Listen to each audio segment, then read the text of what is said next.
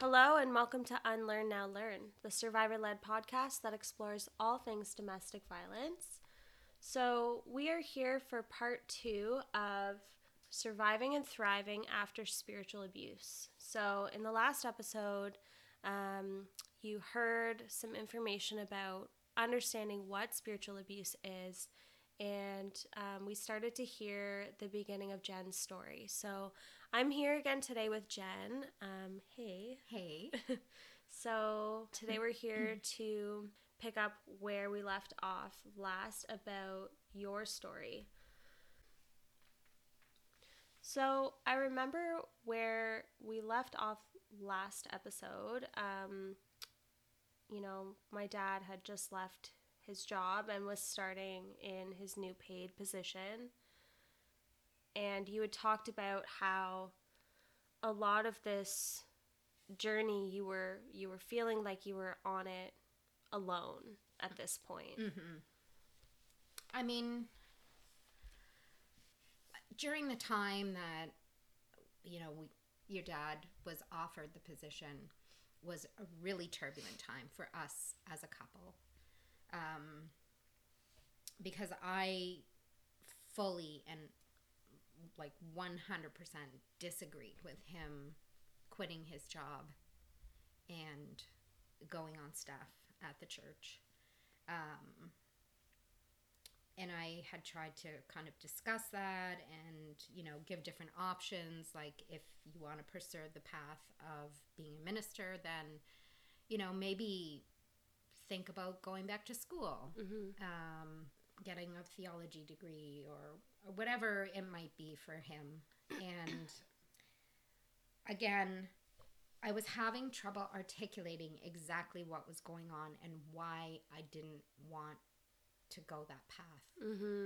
But what ended up happening is it created such a division between us because the pastor and his wife were very much involved in that process. And we had meetings and, several meetings a couple times a week or once a week. We met with elders. We met with people who were supposedly mentors to the pastor and his wife. And, they were all sort of saying the same rhetoric, like, there's a call on your life. God has a call on your life. This is something that your husband's called to, and you need to be in a supportive role in order to fulfill God's calling on his life. And I was pretty adamant to the pastor and his wife, well, why doesn't he go back to school if this is, and it was always the same kind of answers, like, oh, we'll take care of that in-house. And, you don't need that education and schooling. That's just a lot of money and wasted time. And, the call of God on your life is something that God ordains you to, and he gives you the spiritual gifts to be able to function in that role, and all of these things that just sounded like gobbledygook to me. Yeah. So,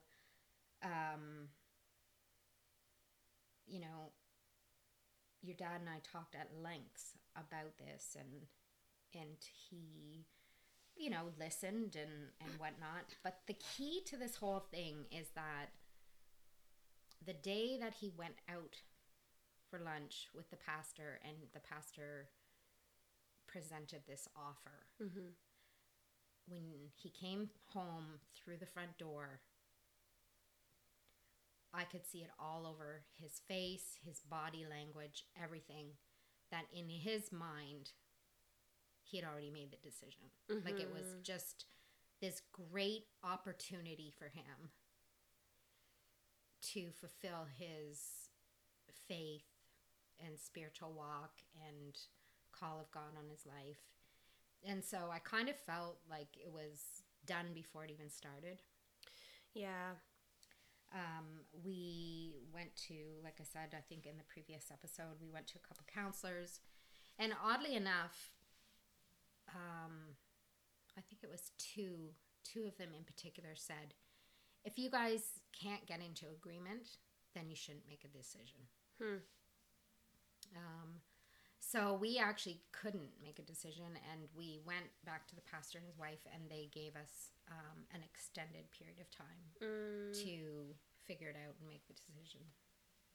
But in the end, you know, again, from the rhetoric and from the teachings of the church and just, you know, whatever was happening in your dad's mind was he really felt strongly that God had called him and told him that this was the right decision. And so that's the decision that was made. Wow. So in terms of like healthy decision-making processes and, you know, healthy relational communication and whatnot, that was just a huge blow for me. Yeah. Because I was not in the space where I was thinking, this is how my marriage is going to be, where I'm not going to have a voice. And for me personally, and we touched on it in the last episode, this is where it really became a journey for me alone. Because that was kind of the beginning of the end in terms of my ability to trust and to feel safe. I just felt like I was completely, I don't know what the word is, just overridden. You know, my ability to have a voice, be an equal partner, and the direction of my life was made for me. Wow. So yeah, it was a pretty turbulent time, that's for sure. And the funny thing is, all of this was behind closed doors. It was all in secrecy, and the people in the church, the congregation, had no clue that this was going on. It was presented to them out there that, oh, this is just amazing, and you know, this person, this couple is just called by God, and the whole entire time, I was living a lie. And wow. there was no space or environment for me to actually voice the truth of what was going on. Because, you know, the appearances of the church and the sort of the systemic unspoken attitudes where it's all about appearance and performance, and what was I supposed to do? Yeah. Yeah. I mean, there's so many things in that because, you know, you're sort of walking on eggshells when you're in that church setting and, you know, in that environment when you're around people who are reinforcing the abuse. You're forced to live that lie. And at home, the pressures are different because it's your home and you're with your spouse, but that is creeping into your personal life pretty significantly at this point. Yeah, absolutely. And like for dad to feel so strongly about it and feel so passionately and solid in that choice when it's based on something really good and really important to him, it's really, really difficult to see the red flags. And you might have felt some of the pressure to, you know, not want to crush that dream of his and crush that passion of his. Absolutely, because that was a dream before you met me. Yeah. And yeah, and you know, and just in speaking that right now, it's very interesting to me that what was an issue presented by leaders in an organization now became a severe issue between us personally. Yeah. And that's, you know, that's where it really changed, because that's where I felt, you know, if a couple is united on what they think or what they want to do or whatever, even if there's outside influences that are trying to pressure you, if you're united together, you can work through that. Yeah. But this became a divisive thing between a married couple. Yeah. And that's where the story really turns pretty drastic. For me anyway. Mm-hmm. And this is, part of their tactic, and one of the methods of control is, isolating partners and isolating people and creating division, like you said, within a family system. Yes, and I mean that became more apparent over time as well, because we had a number of friends that left the church at different times, or their marriages were falling apart. And when you drill down, what it came back to is a division between the spouses. And what that division was the church had this idea that God came before your marriage. And I mean, hey, there's lots of beliefs out there, and God, if you are a believer in God, of course, God is very important, but God also gave us human characteristics, a brain, and the ability to love and have a partnership. I really don't think that if there's a loving God, he would want that division between a husband and a wife, or a partners, any kind of partners. Yeah.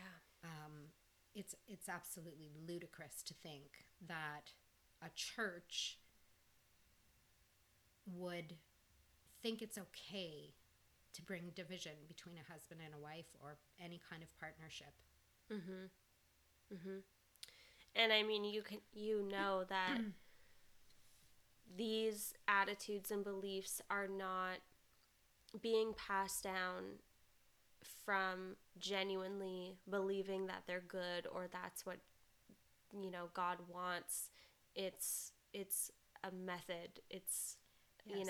a mode of controlling and benefiting from the control that people are under. Yeah. Yeah.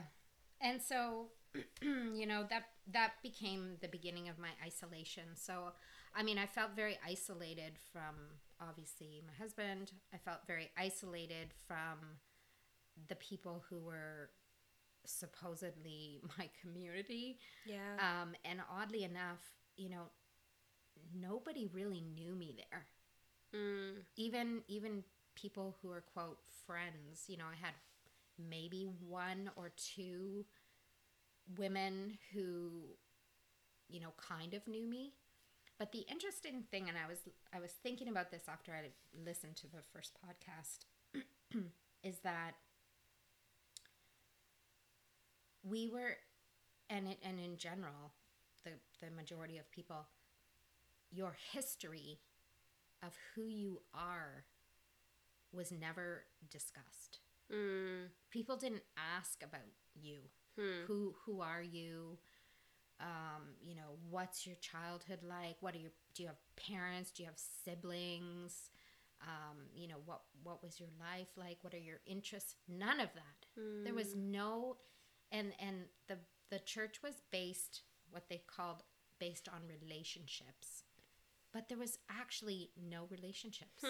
Like, there was no intimacy in friendships. People had no clue who I was or where I came from. Yeah. Yeah.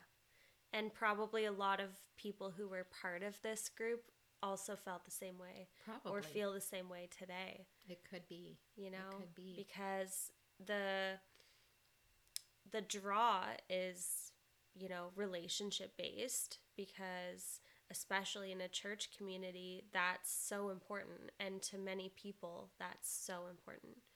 But to not actually allow that to develop. Well, to be honest, there wasn't time to have relationships, because the church was so busy, and interestingly, they busied themselves offering all these events and meetings and services and prayer stuff and women's group and men's group and all touting, oh, we're building relationship, but the entire content was based around the church and what the church was doing, and you know, getting these meetings running, and you know, coming to the meetings. Nobody talked at the meetings. Nobody, you know, relationship would happen when you go to someone's house for coffee. Yeah. But that primarily was not happening. Well, that's, as you were talking, I was kind of wondering, you know, these groups, what would actually happen at them? What would be talked about? I mean, well, put it this way. There were times when we would be out 7 nights a week at a meeting. Wow. And if not me, but your dad for sure, but, you know, any number of nights of the week you could be going to some kind of group or meeting or prayer thing or worship service or praise and worship service. And so some of them were like, they had a group for everything. So, you know, it could be a men's business group, it could be a women's, could be mums and tots, it could be learn how to worship, anything. I mean, they kept you very busy. Because I think also the busier you are, the less time you actually have to be still and be authentic. You're just so busy trying to take everything in and do everything. You have no time to think. Well, that's a very common abuse tactic. You know, as you're talking about that, it is reminding me again of NXIVM. You know, they were claiming to be this progressive education-based group and have all these courses, and it was all about education and professional development, personal development, and just pushing for you to take as many classes and learn as much as you can. And you're exactly right. It stops you from being able to think for yourself. It also stops you from seeking help or seeking support or letting any other perspective in that could be a threat to the control that they have. That's right. I mean, and, you know, during the next couple years, I guess, I started to really see some of these things clear. Like, I jotted down a few things, you know, before we did this podcast, just about identifying the system of abuse in this particular environment. And first off was power posturing. So, you know, the leaders were very big on talking about their authority and making sure they told everyone else about their authority. The God-given authority was the tagline. The God-given authority. And, you know, I think sometimes that happens because, you know, that authority isn't actually real, but they have this need to make it known so that they feel more in control. The second one was performance preoccupation. Just so preoccupied with performing, you know, the best band, the best praise and worship, the best meetings, you know, millions of meetings covering all topics of every part of your life, just completely inundating people with their thinking. Unspoken rules. And this was a huge one for me. And I think this was the biggest stumbling block for my inability to communicate what was happening for me with other people. Because unspoken rules are like, you don't know what the rules are until you break them. Because they're not spoken. Yeah. So, for example, if I would speak out and say, in it, let's say we're having a meeting with pastor and his wife, and I would say, I don't agree with this, you know, like, I'll use a concrete example, like getting paid overtime for the amount of hours or extra hours that your dad worked, or, you know, being able to go on a holiday, get a week or two off work, so we can actually have a family. If I would speak up about those things, then I would realize I broke the rule, because nobody challenges the pastor. Nobody, you know, criticizes the way, you know, the job function is going or the role. And this is what would happen is, like, peripheral people would not understand that, because they would not be in situations necessarily where they were challenging something. Yeah. And sorry, go ahead. In a way, you know, that is the abuser's way of testing how much they can get away with and how much they can push you. It's a way of testing if you're going to be obedient or defiant. Yeah, absolutely. And the funny thing about that is that the pastor is a very big man, like very tall, very fills up the room kind of person, and I am very short, tiny person. But as a kid, I was bullied very badly, and my brothers taught me how to fight. I'm not proud of that in some sense, but because I obviously don't profess or support violence. But, you know, when you're a kid, and I just developed a very strong sense of, you're not going to tell me what to do. And I think that is something that, you know, I took into that environment. People wouldn't have known that about me. But I certainly am not a pushover, and they didn't like that. Yeah. You're a threat at that point. And then there's also the no talk rule, right? Like, you're not allowed to talk about these things. They like to keep you silent.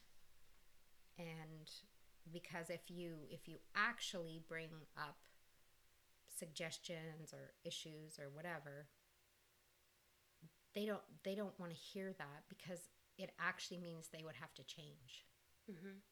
And they're not going to. No.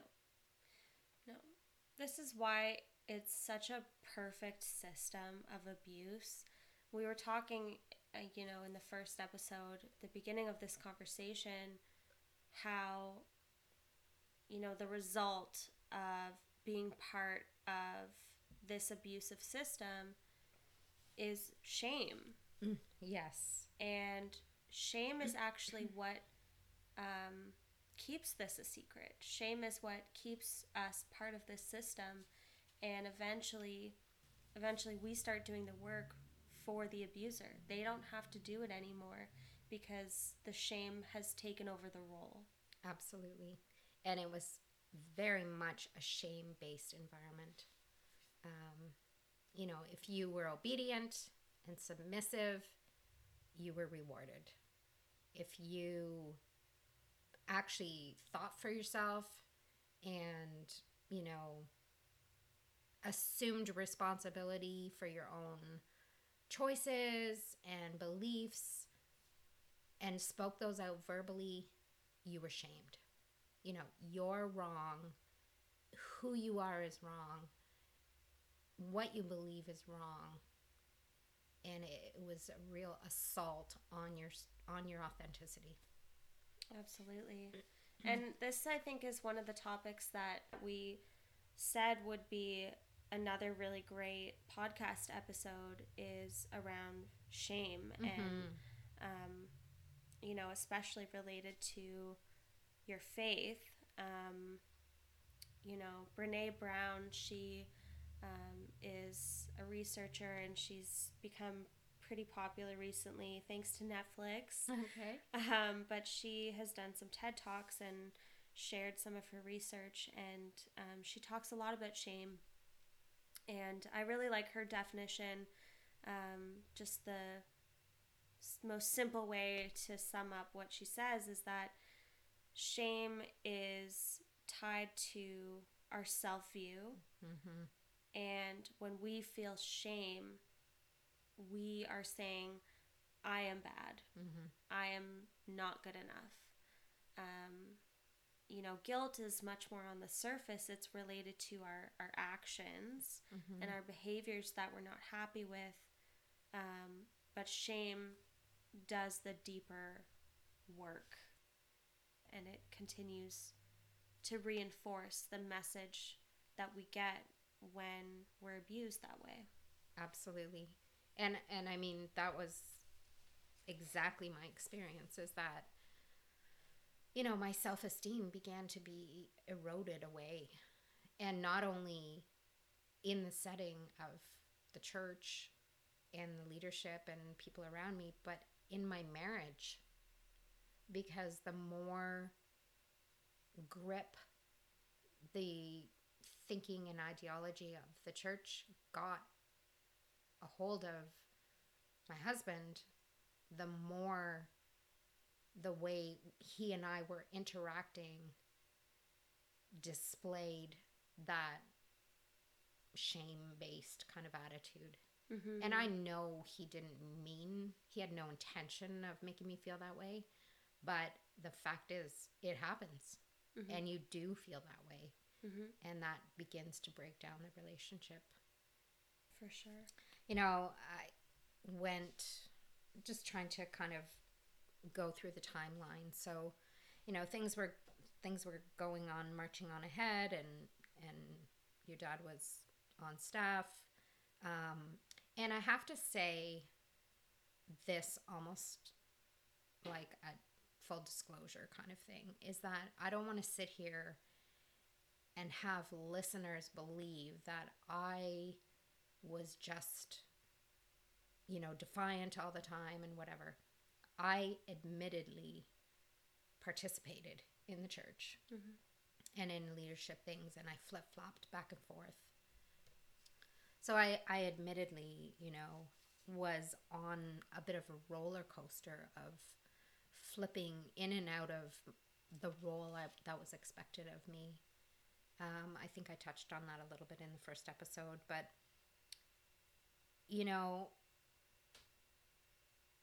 kind of the first stage was this really huge feeling of isolation. I had left all my friends behind, like my friends before church, high school friends, whatever. I didn't feel like I had any friends at the church. And now I felt like my marriage was falling apart.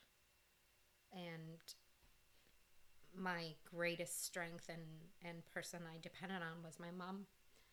And it's emotional for me because she's the only person who really knew what was happening. Yeah. And even when I did try to talk to other people, people at the church just didn't get it. They just didn't understand, and they didn't know me. Mm-hmm. They just, I don't know, lumped me in with your dad and thought, oh, it's the pastor's wife, blah, blah, blah. But they were, dealing with their own journey, I guess. I don't know. So the loneliness, and isolation was a huge factor to me. And sort of as I went through that, it morphed into just unbearable stress.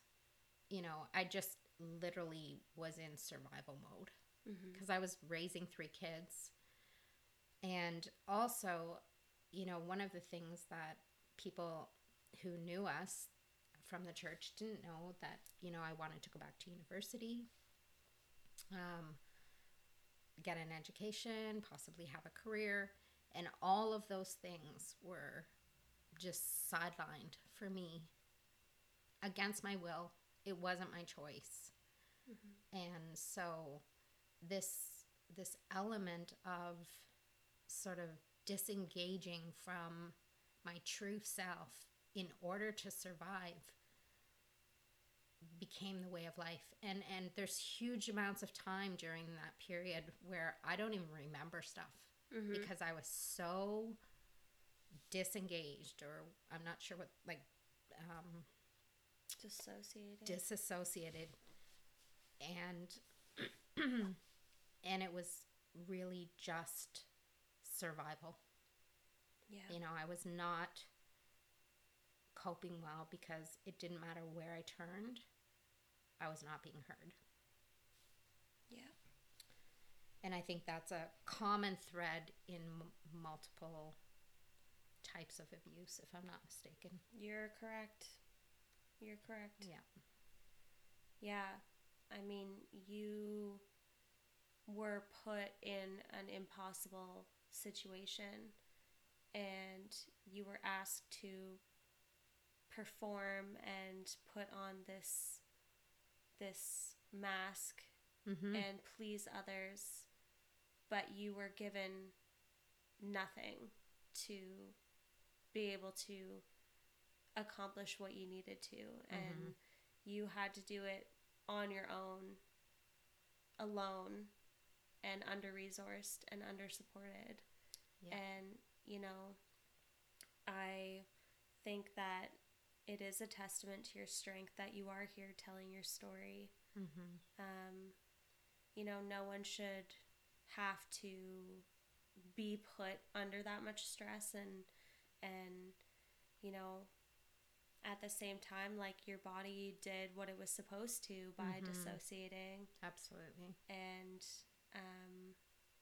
you know, when we go into overdrive like that, we can't bear it, and so we have to separate. And you know, in that respect, it was a success. Yeah, for sure. In a twisted way. Yeah.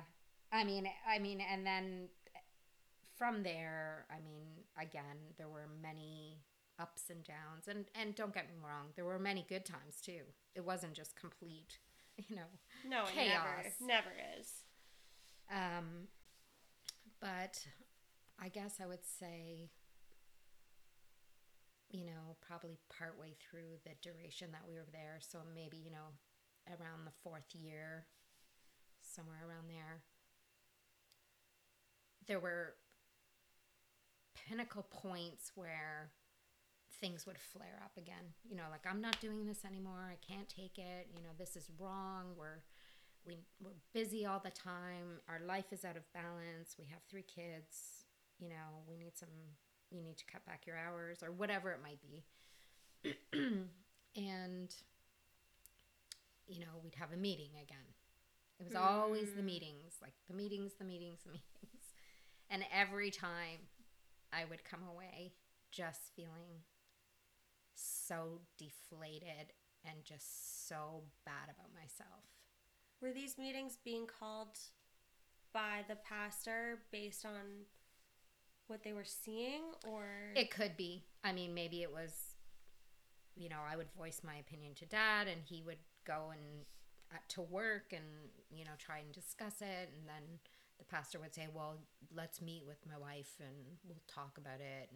And who knows? I don't even know half the conversations that went on there. So, man. I mean, you just never even know what was really happening. But no. Clearly, it wasn't getting resolved. And I was going to mention this before, and I had forgotten, in this just unbalanced lifestyle, that when I was pregnant with you, of course, you were born January 1st, New Year's baby. And, December was always just a chaotic month at the church. Yeah, I can imagine. We were out at meetings or functions or whatever for 10 nights in a row. 10 nights in a row before. Wow.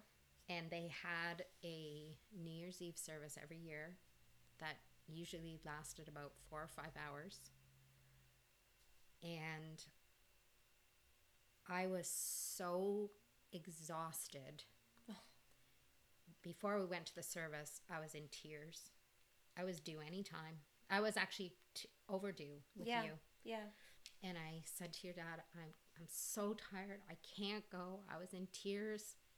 And, we got to go because we're in leadership, and they do this big prayer thing, and like they call everybody up to the front, and they go one by one, and it's just like this huge ordeal. And I went into labor while we were there. Wow. And we left there. It was like, I don't know, midnight, or not even close to midnight. Went to the hospital, and I went into labor, and as the labor went, I would say every cell in my body was so exhausted. I was laying on the bed, crying, said to the doctor, I cannot do this. I'm too exhausted. Wow. Like, Mom. that's how exhausted I was. I never knew that. No, I know. No. Wow. And it just, looking back, I just see how absurd the whole thing is. Like, who does that to their body? Yeah. Who does that to their life? Well, that's absurd. Who puts a pregnant woman, let alone any person, in that position? Like, that's fucked up. Yeah, it's crazy. Again, like I said, as time went on, my desperation to be rescued, really is what it was, became huge. Mm-hmm. And my behavior became erratic. And it was a cry for help. Mm-hmm. And unfortunately, in the eyes of the people at the church, that did a disservice to me, because they had evidence and proof to say, oh, she's off her rocker, she's weak, she's like, everything that happened, mm-hmm. which was literally survival mode, became something they could use to say to your dad, oh, she's got problems. And I did have problems, mm-hmm. because nobody would listen. Of course. Anyone would, and at that point, they're basically sitting around waiting for there to be evidence, because mm-hmm. it makes their case stronger. That's right. And it's just another act of exploiting you. Yeah.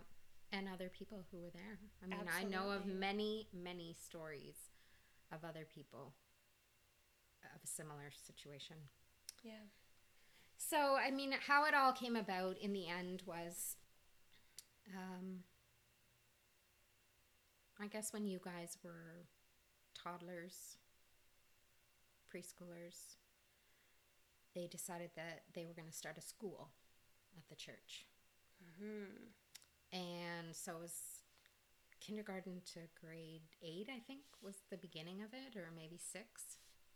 And one of the requirements for those people who were on staff was that their kids had to go to that school. Wow. Private school in quotations. Yeah. With not certified teachers. There were a couple certified teachers. There was one woman who was an older woman who was a retired teacher. But that wasn't a requirement to be a teacher at their fucking school. Exactly. So that was just like, that was the be all and end all for me. I'm just like, are you kidding me? Like, this is ridiculous. Not only do our kids have to go there, we have to pay for them to go there because it's a private school. Ugh. So your brother went for kindergarten and grade 1. Mm-hmm. And you went for kindergarten. Mm-hmm. Or junior kindergarten, I think it was. Yeah. Because you two are 2 years apart in school. Yeah. So junior kindergarten. And that's where it was finished for me. The culmination of, the job requirement, what was required of me, just the whole thing. And then the school on top of it. Mm-hmm. And that mama bear inside of me just said, you know what? I might be able to bear all of this till my end of days, but there is absolutely no way my kids are growing up in this. And that was the real crux for me of I have to do something. I have to get out of here. And, at that point I was, the only alternative I thought was leaving. I'm leaving my husband. I'm leaving everything. Yeah. But again, that was a very up and down. And I threatened to leave. I threatened to leave so many times. Like when I was pregnant with my third child, when I was pregnant with you.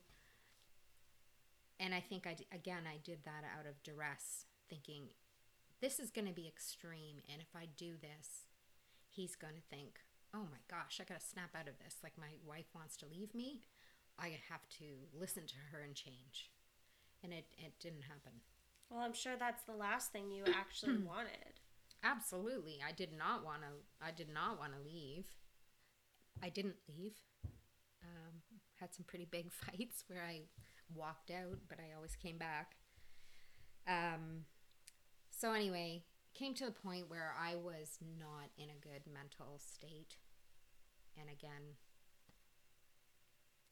anybody hearing this is probably just going to think I'm some kind of crazy person. Oh, but then they shouldn't be listeners. I got to a point where I mean, before this point, I had suicidal thoughts. Thank goodness I had my mom. And also the girlfriend who originally brought me to the church. I mean, we remain friends through all of this. We're still friends today, very good friends. But I just thought there is only one way, or there has to be some kind of extreme way to get your dad's attention. And so I don't know, I clearly was not in my right mind, but we had just built a new house and I thought, okay, I'm going to burn the house down. I had the plan of how I was going to do it. Obviously we were not going to be there at the time. And it was like late morning. I had calculated in my head how I could do this. Take the sockets off the wall and put matches in the walls and they'd think it was an electrical fire or whatever. I mean, it was so absurd and so irrational. Yeah. That's how desperate I was. Yeah. And I don't know what happened. I remember it was like around lunchtime. And it was around 1 o'clock. And I was in the kitchen and I thought, this is crazy. I cannot do this. I'm going to call my husband's parents. Well, that's pretty crazy too. It is. So, I mean, they were not a fan of our life at all, which I don't blame them. But oddly, they didn't know any of this either. This whole entire time, everything was under the radar. So much of this has to happen under the radar. And whenever we had family functions, I'm sure everybody thought, oh, Andrew and I have just this perfect little marriage and everything's hunky-dory and we're both just bought in.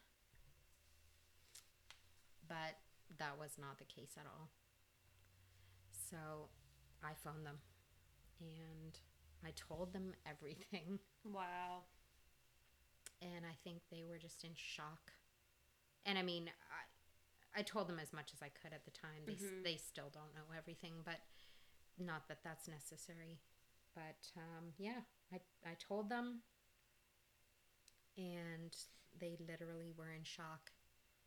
I had also at that same time, was it I think it was just that week, sometime in that week, I had gone up to the public school and registered you and your brother, your older brother, for school. And I'd done this all on my own. Yeah. Your dad didn't know. So that night, your dad came home from work, and I don't know, I think it was the verbalizing was a release for me to take back some of my power. Because from that point on, after I called his parents, it was just like the hammer fell, and I was done. And that's what happened when your dad came home from work. I told him, I said, called your parents today. I told them everything. I've registered the kids in school.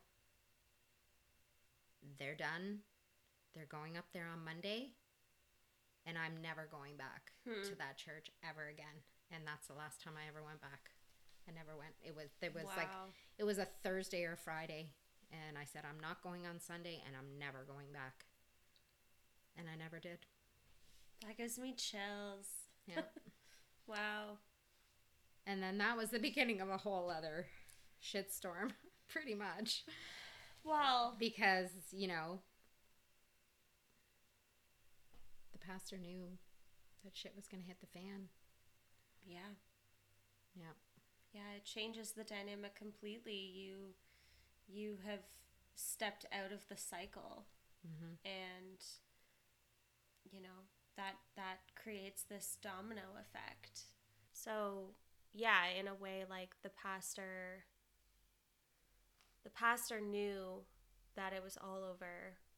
And, you had mentioned that this was, in a way, an ending of that chapter and the start of a completely new one, and kind of opening up a new can of worms.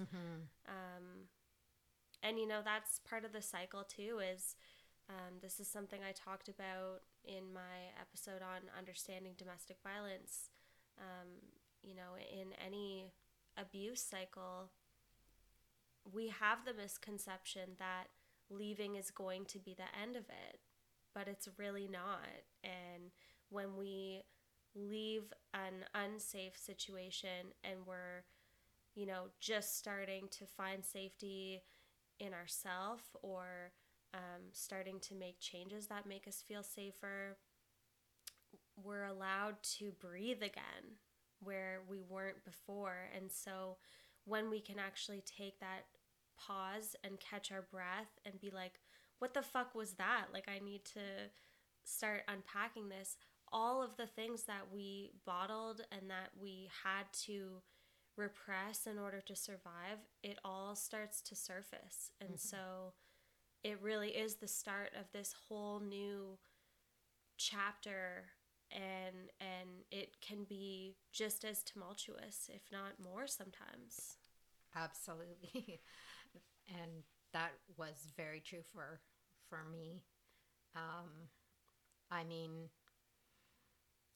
your dad was in shock, obviously. And it wasn't just a cut and dry thing. I mean, for me it was, but he was in a completely different place and a completely different headspace. Yeah.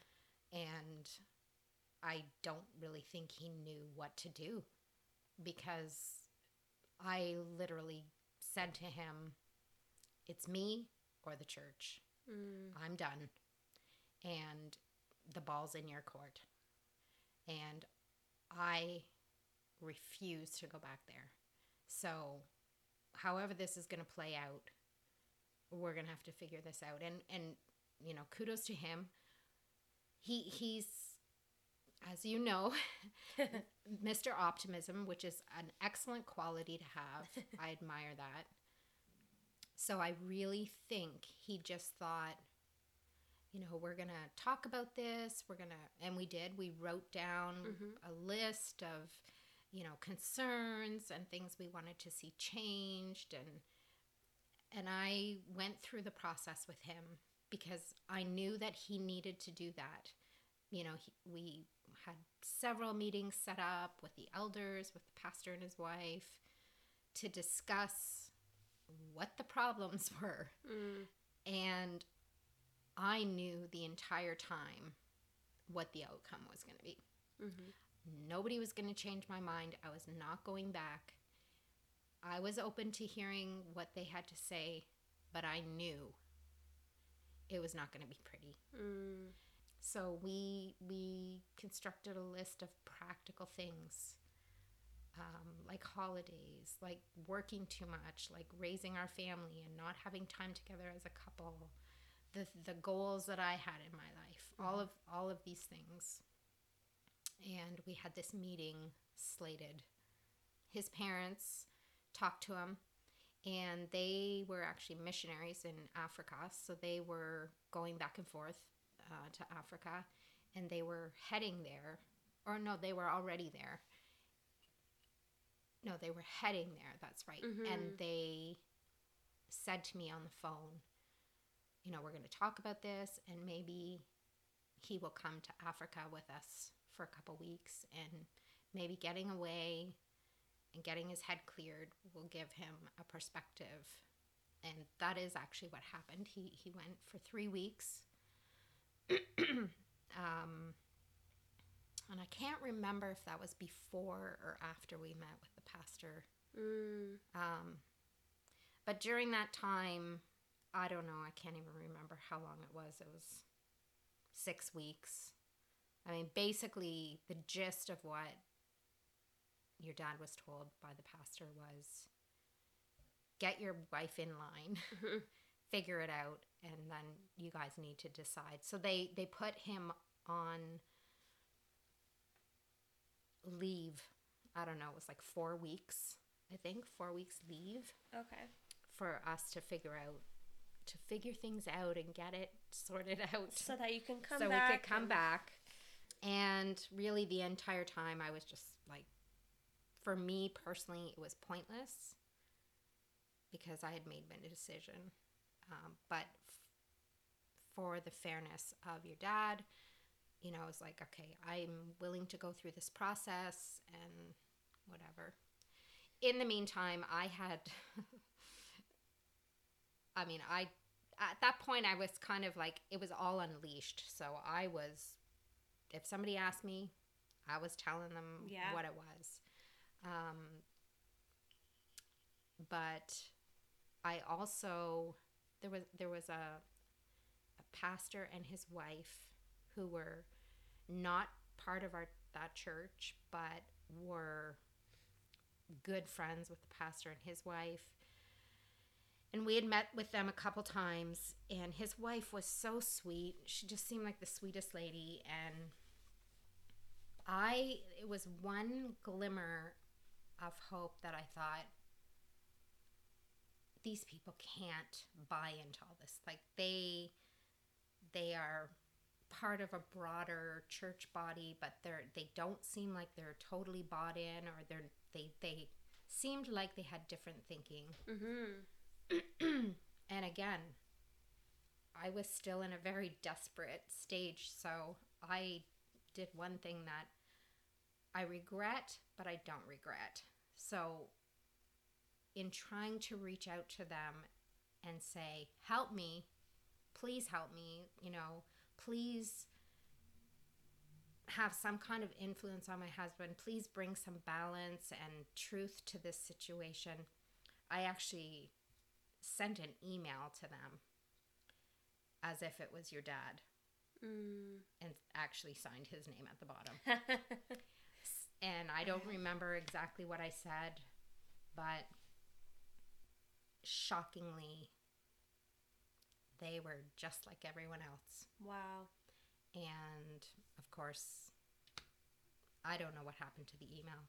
I'm sure it went to the pastor and his wife, and who knows, the elders, and who knows what else. And again, just came back not, this is a serious situation. Clearly, there's some concerns and misunderstandings, and let's openly talk about this. Mm-hmm. It was just like nobody could see past my cry for help. It was just like, I don't know, bouncing off a glass wall. Like everybody drank the water. They were all bought into it. Wow. And it was devastating to me. And obviously that was not the right way to go about things. Well, at the time it was. At the time it was like, I don't know what else to do. I have to reach out to somebody who I felt like I might be able to trust. Mm-hmm. And it didn't go well.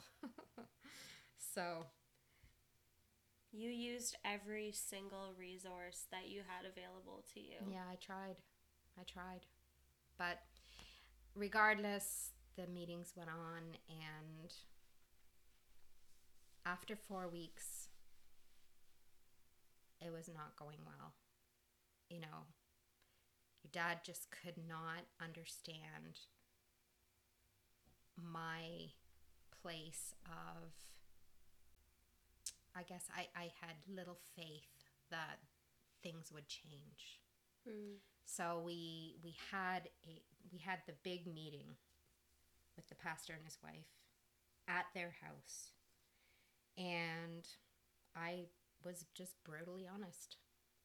Here's how it is. Like, this is how it is. We need to talk about this. I'm not moving forward, and these are the reasons why. And they were practical, concrete reasons. They weren't something out there. Yeah.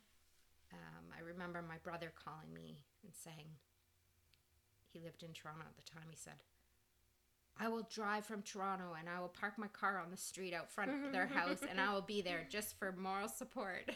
Amazing. Anyway, that meeting went very poorly, and at one point it was the pastor and me, and I don't think he knew what was coming, because I thought he thought probably that he was just gonna talk me out of it or whatever. And I was pretty adamant, and he had a real temper, and I don't even remember what I said. I think I said something like, my life has been hell on earth during this time, or something like that. And he was sitting on a couch. There was a coffee table in between us, and he came out of off the couch, across that coffee table, right at me, and slammed his fist down on that coffee table. I thought he was just gonna take me by the throat. Like, he was so mad. Wow. And then he just got up and walked away. And that was the one thing that shook your dad. He was like, what the heck? Wow. Because he went into that meeting thinking this was all going to be great. We're going to talk about it. We're going to be, 4 rational people here discussing this in a respectful way. And that's not at all how the meeting went. Well, I don't think my dad, from the sound of how this all happened, he was close. He was close to the leader. And so... He was. He was his right-hand man. Yeah. So, he saw the best in him. And probably was consumed with all the good things, because it was tied to his core values and something that he really believed in and really, wanted to be part of. Yeah. And it makes you a little blind. And so I'm sure that really did catch him off guard, seeing that for the first time. For sure. Was there any aftermath between you and him to talk about what happened? Like, what was his reaction? Was he like... Your dad? Yeah. Oh, yeah, we talked a lot about it after that, and he was pretty blown away. He was like, I was not expecting that. I am shocked. And I think he really was a bit traumatized, because his expectations were so admirable, and he really thought, we were going to work this out with them. And I think his hopes were just dashed. Like, he just was shocked. And then I think he went away to Africa after that. I don't know. It's all a blur. Yeah. There was a period of time in there where we got an extension by 2 weeks, to still figure it out. And then basically, I think when your dad, decided, okay, well, obviously I'm going to choose my wife and family, and he was basically fired, but they didn't fire him. They I can't remember how it all went down, but it was basically this Mickey Mouse roundabout way of saying, if your wife's not on board, you can't work here anymore. And really, we had a number of people that had advised us to go after them for wrongful dismissal. Because Really? it was a job. He was getting paid for People it. from the church No. advising you? Oh, okay. No, not people from the church. Yeah, I was wondering. Nope. But anyway, of course, that wasn't something your dad felt strong about, and he didn't feel right about it. So, yeah, when we were basically done and your dad resigned, and I think that's how it ended up happening. He basically was coerced into For sure. voluntarily resigning. Yeah.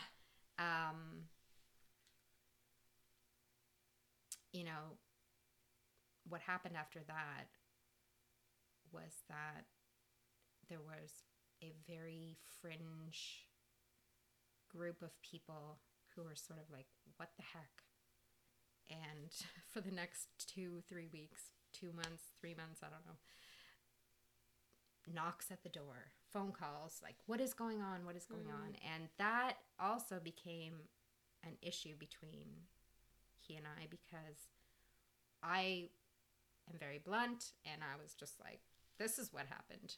But of course, your dad was still had not left. The mentality was still there. Yeah. And the warped belief system was still there. You had different perspectives. Yeah. And he was still defending, from my perception anyway, it felt like he was still defending the pastor and the church. And I don't think he really knew what to say. But he was very diplomatic, which is a good thing, but also can be harmful because you're not actually speaking the truth. And it was very frustrating to me. The close people in leadership, and we heard this from a friend of ours who was in leadership. They had this big Sunday night meeting, which we had, I can't remember if it was every Sunday or once a month. All the leadership, including the volunteer leadership, had these meetings. And they were told at this meeting that they were not allowed to talk to us. And that actually the person who told us this actually recorded the meeting. Amazing. Yeah, and I don't know what all was said exactly beyond that point to the leadership, to the elders, to the youth group, whoever, I don't know. But I know there was something spoken from the Sunday morning sermon about it, and whatever version they gave, I don't know. But a lot of people did not know what happened. Yeah. And I mean, it was hard. It was difficult. It was difficult to leave. I mean, I abruptly left with no explanation I think it was like the congregation was something like 750 people at that time. Wow. That's a lot of people. Yeah. A lot of people who were just kind of left going, what the heck just happened? And in fairness to them, one day I was there, one day I wasn't.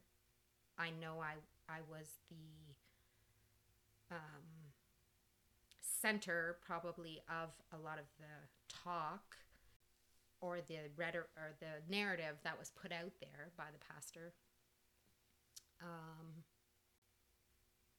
It's just crazy to me how people who are supposed to have a relational community, all based on relationships, are told not to talk to us, and secondly, would not talk to us, would actually listen to that.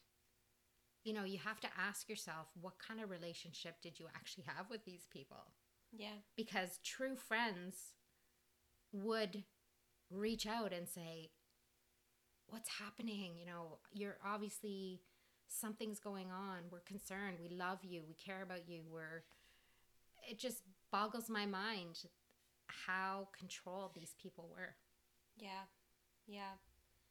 It's so extremely difficult, if at all possible, to have any authenticity when you're under duress.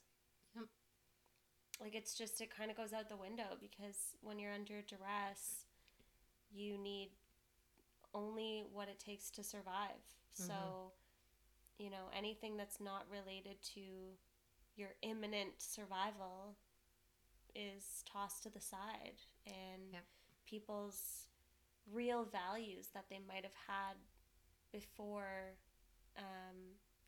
experiencing abuse or being, coerced or put under pressure in that environment, they are sort of reshaped and forgotten. And I'm sure that a lot of people in that environment were not acting true to who they are. Exactly. And not because they were choosing to be bad people, but because they were part of the same system of abuse that I was. And that was one of the things that just killed me after I left, was, what about all those people that are still there? They don't know what happened to us. They don't understand maybe what the inner circle of leadership was, having to deal with. It just, and the kids, like, that was the one thing that just broke my heart, is just, the kids growing up in that system. Yeah. That just, it's just so damaging. And, my heart just broke for all those kids that were still left there, because I knew what was happening. I knew the kind of teaching. I knew the kind of control and manipulation that was happening. We were very involved in the youth group, and it was just, there were so many things there that I could not support. I could not be involved in. I cared about the people. I cared about the youth. I cared about the kids. Of course. But I had no space to show my love and my unconditional acceptance of these people the way I was shown from my mom. And, to try to be that person within the systemic abuse of what was going on there, it was impossible. Yeah. So, yeah, your dad went to Africa. He came home and the journey began. We did leave, and, there's still things that come up now after, it's been like close to 30 years probably. I'm sure. Well, there's so much that's left without closure, and there's so much to unpack, honestly. Yeah. And there's a lot of, like, injustice Mm-hmm. and, maybe even some survivor guilt and Absolutely. things like that. Um, There is. it slows down the healing process, right? I mean, yeah, absolutely. For years, I fixated on what, all these different things. What can I do to penetrate the headspace of the people who are left there? But I realized there's nothing I could do because everybody's journey is their own. And all I could do was be there if somebody reached out to me. And that did happen several times. Other people who left, other people who have been on a, 10, 15, 20, 25-year journey of recovery. It happened several times. And I was there. I hadn't talked to these people in 15, 20 years. Yeah. And, that's all you can do. That's all you can do. Well, I can imagine that, so many people were feeling the same things and nobody was allowed to say it out loud and admit it to themselves. Yep.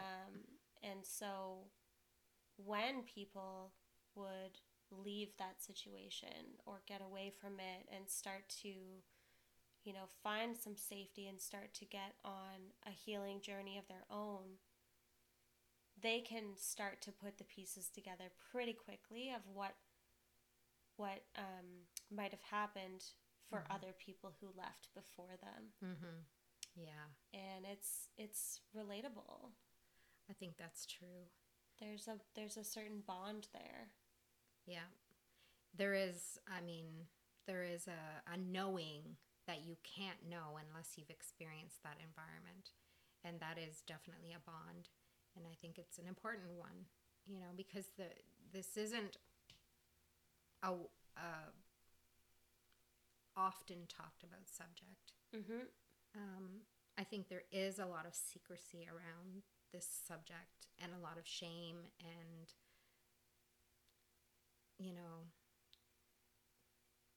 there are probably people who are going to listen to this who've been in the same experience or even been in the same church.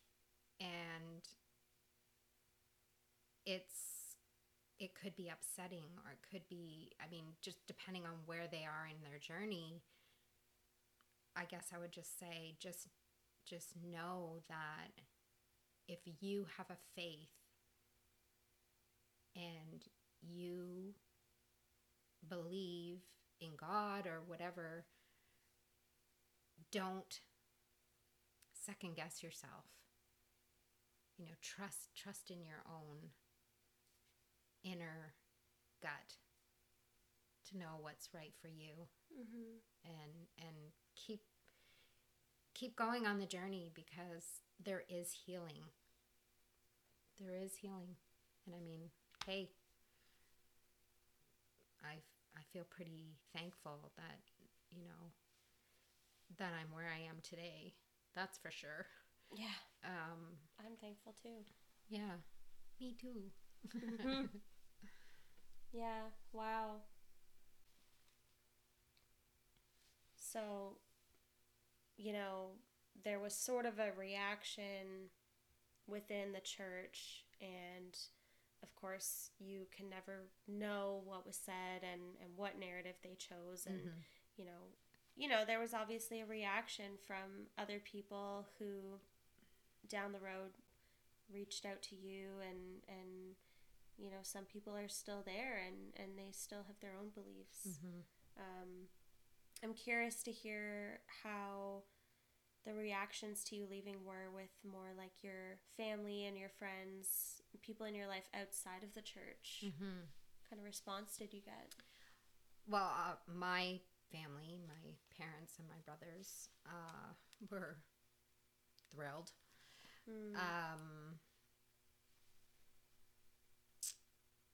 They were very supportive. Obviously, I think they had real concerns about,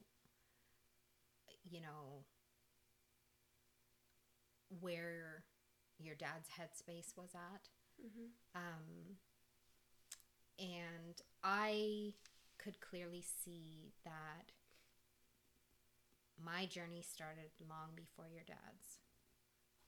And as his partner, I had to give him the space and the time to process this and to figure out what he really believed.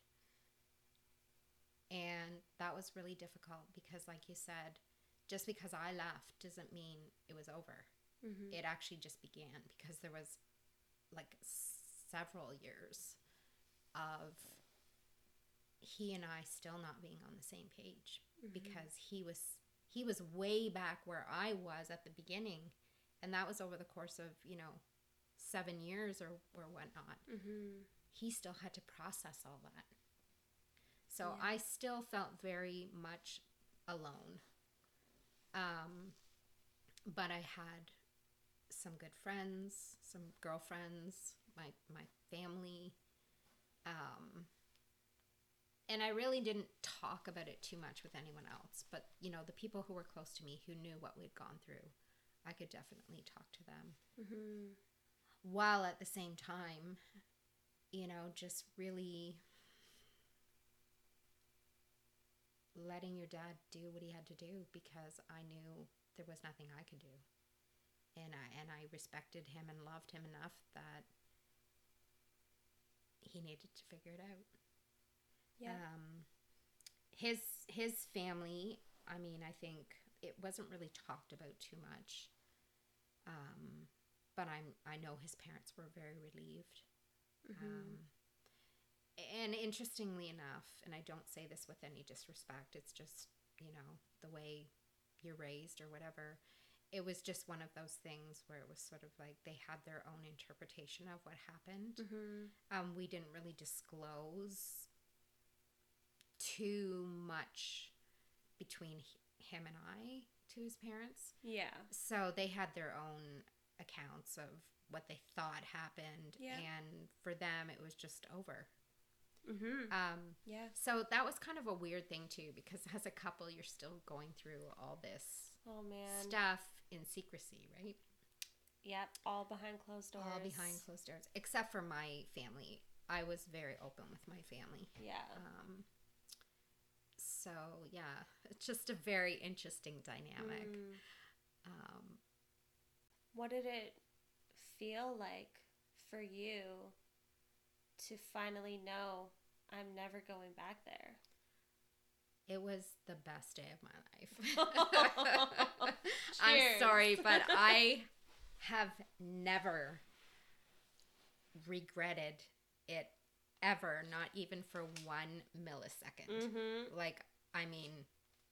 It was just, that was it. And I can't even tell you how assured I was that this was the right decision.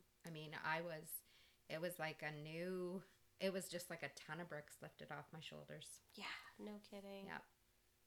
Wow. Yeah. Such relief. It really was. I think it changed me in some ways. I don't think it really changed me in a lot of ways at the core of who I am, but what I found interesting is that at first I was thinking, I came full circle. I came back to my roots and all of that.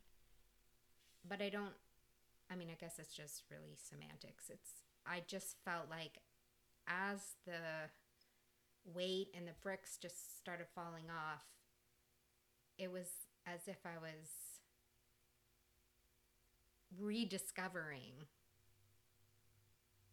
with permission, who I am. Like, it's almost like, this little person that was squashed down in the pit of your stomach.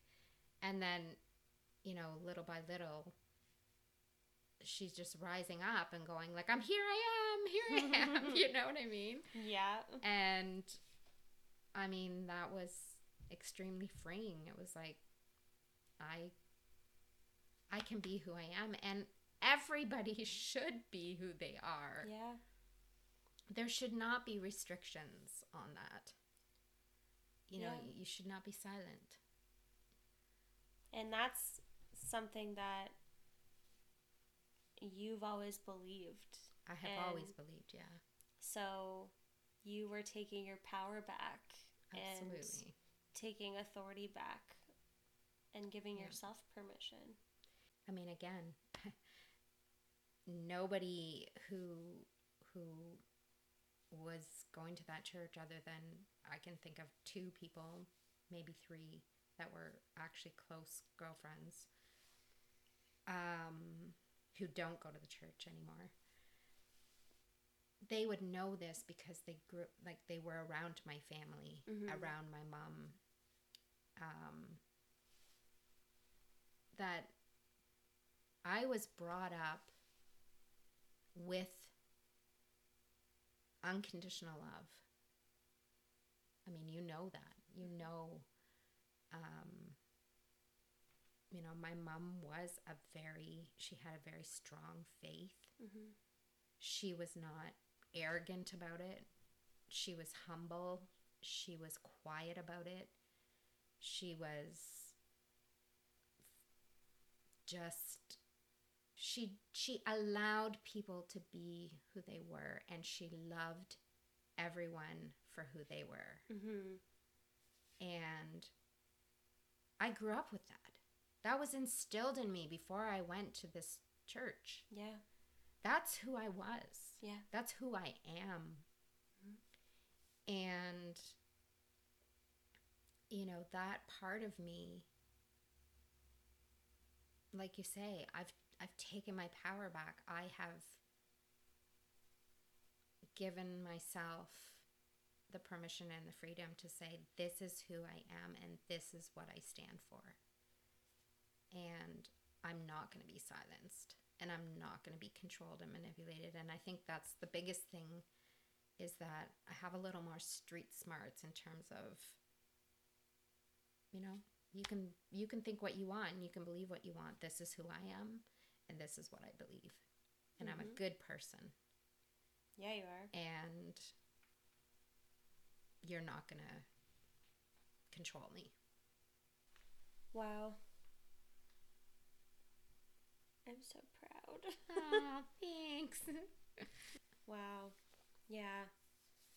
So there's so much of this story that you know, there's not enough time to tell every aspect of your story, and you know, I'm sure there's so much of it that you're still reflecting on today. And yes, you know, it takes a lifetime, and we never really stop learning. And I think something interesting, just obviously in the line of your work, the line of work you're in, and also, you know, there's just so much crossover to violence in general, domestic violence, sexual violence, whatever. I mean, there's just so many parallels. Absolutely. Where your life is affected, and so many people who are experiencing these things. It just boggles my mind. It's very layered. Absolutely. And I mean, you know, any form of abuse is violence. Yeah. Right? And I think, like, there's a lot of the themes and a lot of the topics we've zeroed in on since we've been talking about this revolves around the impact of you know, internalized misogyny, ideas about women and their roles, you know, all of the challenges that we face as girls and women, and how we're disproportionately affected by violence. And it really is all tied together, and it's still tied into how we heal and how we come through an experience like that. And it's such a battle to, even get to the healing phase. But even when we get there, there's such a battle internally to even give ourselves permission to take the time and space to heal and allow ourselves to feel what we feel. It's the struggle is real. Absolutely. It's a constant battle, and I think that it's something we always have to fight against. Yeah, and not only fight against, but also rally around each other. Yeah. Because we need each other, and we need the support, and we need open-minded, open verbal discussions. We need listening. We need to know that we're safe, that we won't be judged, that we're not alone, and even when somebody might break away from a violent or an abusive situation, they may be out of that situation, but they still may not have the support. And I think it's so important to just constantly be bombarding this message. You're not alone. There's somebody that can relate. There's somebody that has experienced the same thing.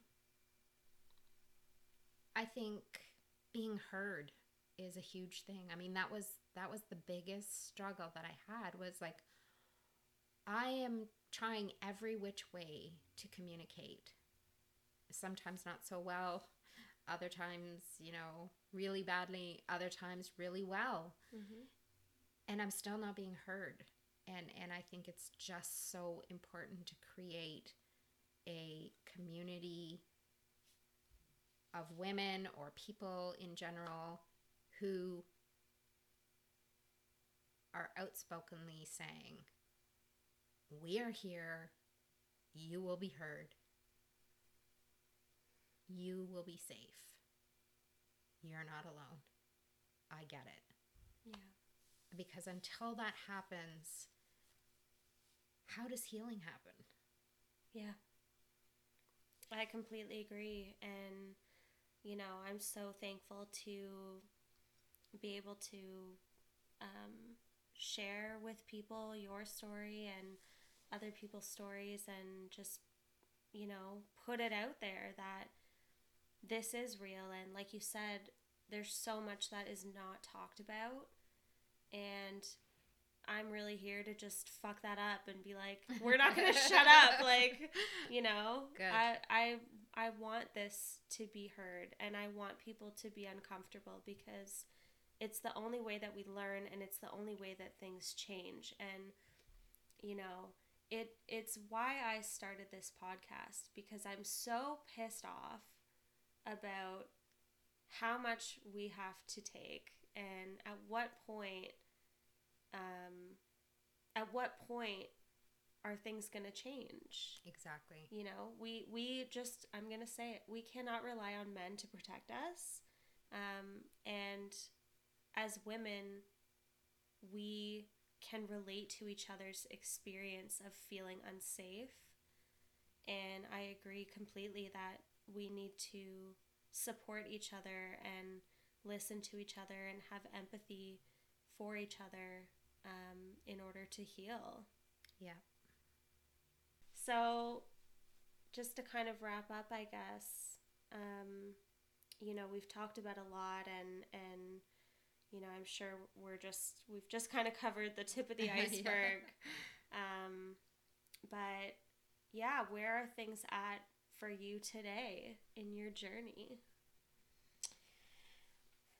Well, I mean, to be honest, I don't think about this subject a lot. I mean, things will come up or whatever. I'll be reading something or I'll have a conversation with somebody.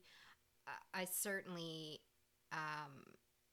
rarely think about, you know, the church I was involved in or whatever. It's not something that holds me down or holds me back. I feel pretty strong in my healing journey and where I'm at. Obviously, I'm, your mom. I'm midlife, Awesome. and that brings a whole other element, of being a woman. I think I feel extremely confident in who I am now, and I love it. it just, we're doing a disservice to the world when we try to be anything other than our true self. Because, I mean, if anyone believes that, we were put here for a purpose, what other purpose could there be than being who you are? Mm-hmm. I mean, why would you have been created this way if that's something you believe? Like, I wouldn't have been created who I am to be somebody else. Yeah. It's absurd. Yeah, that's true. That's so, I mean, it's just, I'm grateful for the experience in some ways. And that way would be because there may be a day when I can just be there and hold the space for somebody who's gone through the same experience and is at the beginning of their journey, And if I hadn't had that experience, I might not be able to be there for them. Somebody else would. But, I do recognize that it's a way I can just be. I can just be there. Mm-hmm. And in terms of my journey, I still do a lot of reading. I'm certainly expanded my sort of vision of what kind of what I'm open to, I guess. And bottom line is what I'm open to is all people. Mm-hmm. I think there's a residual, what would you call it? Just a residual... Like effect. Effect, that's a good word. Yeah. That is always sort of there. With your dad too, like, we still talk about things sometimes, not very often, but we laugh a lot about it. Yep. We shake our heads a lot and think, oh my goodness, what the heck? But for the most part, we're still here, still thriving. Oh yeah. Well, it sounds like you've kind of made peace with what happened. For sure. I mean, it's a cycle of abuse, right? And the people who are abusers came from their own cycle. And that's something that has really helped me let go of the justice piece, because it's like, it's still wrong. It still affected me. I still would like justice. However, they are just another spoke in the wheel of the cycle. Mm-hmm. And they clearly came from a past cycle. And that's, again, why it's so important to talk about this, is to break those cycles. Yeah. Well, you are. You've done it. You've broken a cycle. We could have been kids who grew up in that church and went to that school and yep. Stayed there, and I know that you saw that. Yep. And you refused. Absolutely. And, you did break a cycle. I did. So. And I'm glad. Yeah. Me too. Yeah. And that's what it's all about, is, that's the power that we have. Mm-hmm. Yeah. You know, a controlled environment might seem great for some people. I mean, even parents that were there, you know, control my kids. They're just they're going to be in these four walls, and we're going to monitor every single thing they do. And of course, I've heard tons of stories about families and kids there who went through all sorts of stuff, because that's life. You cannot control your kids. And I didn't want that for my kids. I wanted my kids to allow you guys to learn how to make choices and decisions and think critically, because I think that's necessary to become mature, self-aware adults. Yeah, it is. And like, you know, we also learned from this experience that like we can trust our gut, and Absolutely. you know, it's never too late to heal, and it's never too late to get out of a situation that you might feel stuck in. Yep. Um, there's always a way out, and the rewards are better. Like, yeah. Well, the reward is higher. You're to allowed take to grow. Yeah, exactly. Yeah. Well, I really appreciate you sharing your story, and you know, we've talked about bits and pieces as I've gotten older, and you know, asking questions and just wanting to know more about the history. And you know, I have so much gratitude every time you share a part of your story, because I just think it's so powerful. And you know, you as my mother, but also woman to woman, you know, there's just some cool magic in that. Yeah. And you know, I'm grateful and thankful that you're willing to share your story. And For sure. Well, you thanks know, for asking me. absolutely. Yeah, I think that we have a lot more to unpack, and you know, there's probably some cool episodes in the future, so I'm looking forward to recording more with you. Right on, I'm game. That's good. Yeah. Well, thank you so much, everyone, for tuning in on this episode of Unlearn Now Learn. And stay tuned for more. Hopefully, we'll hear from Jen again soon. Thanks. Yeah.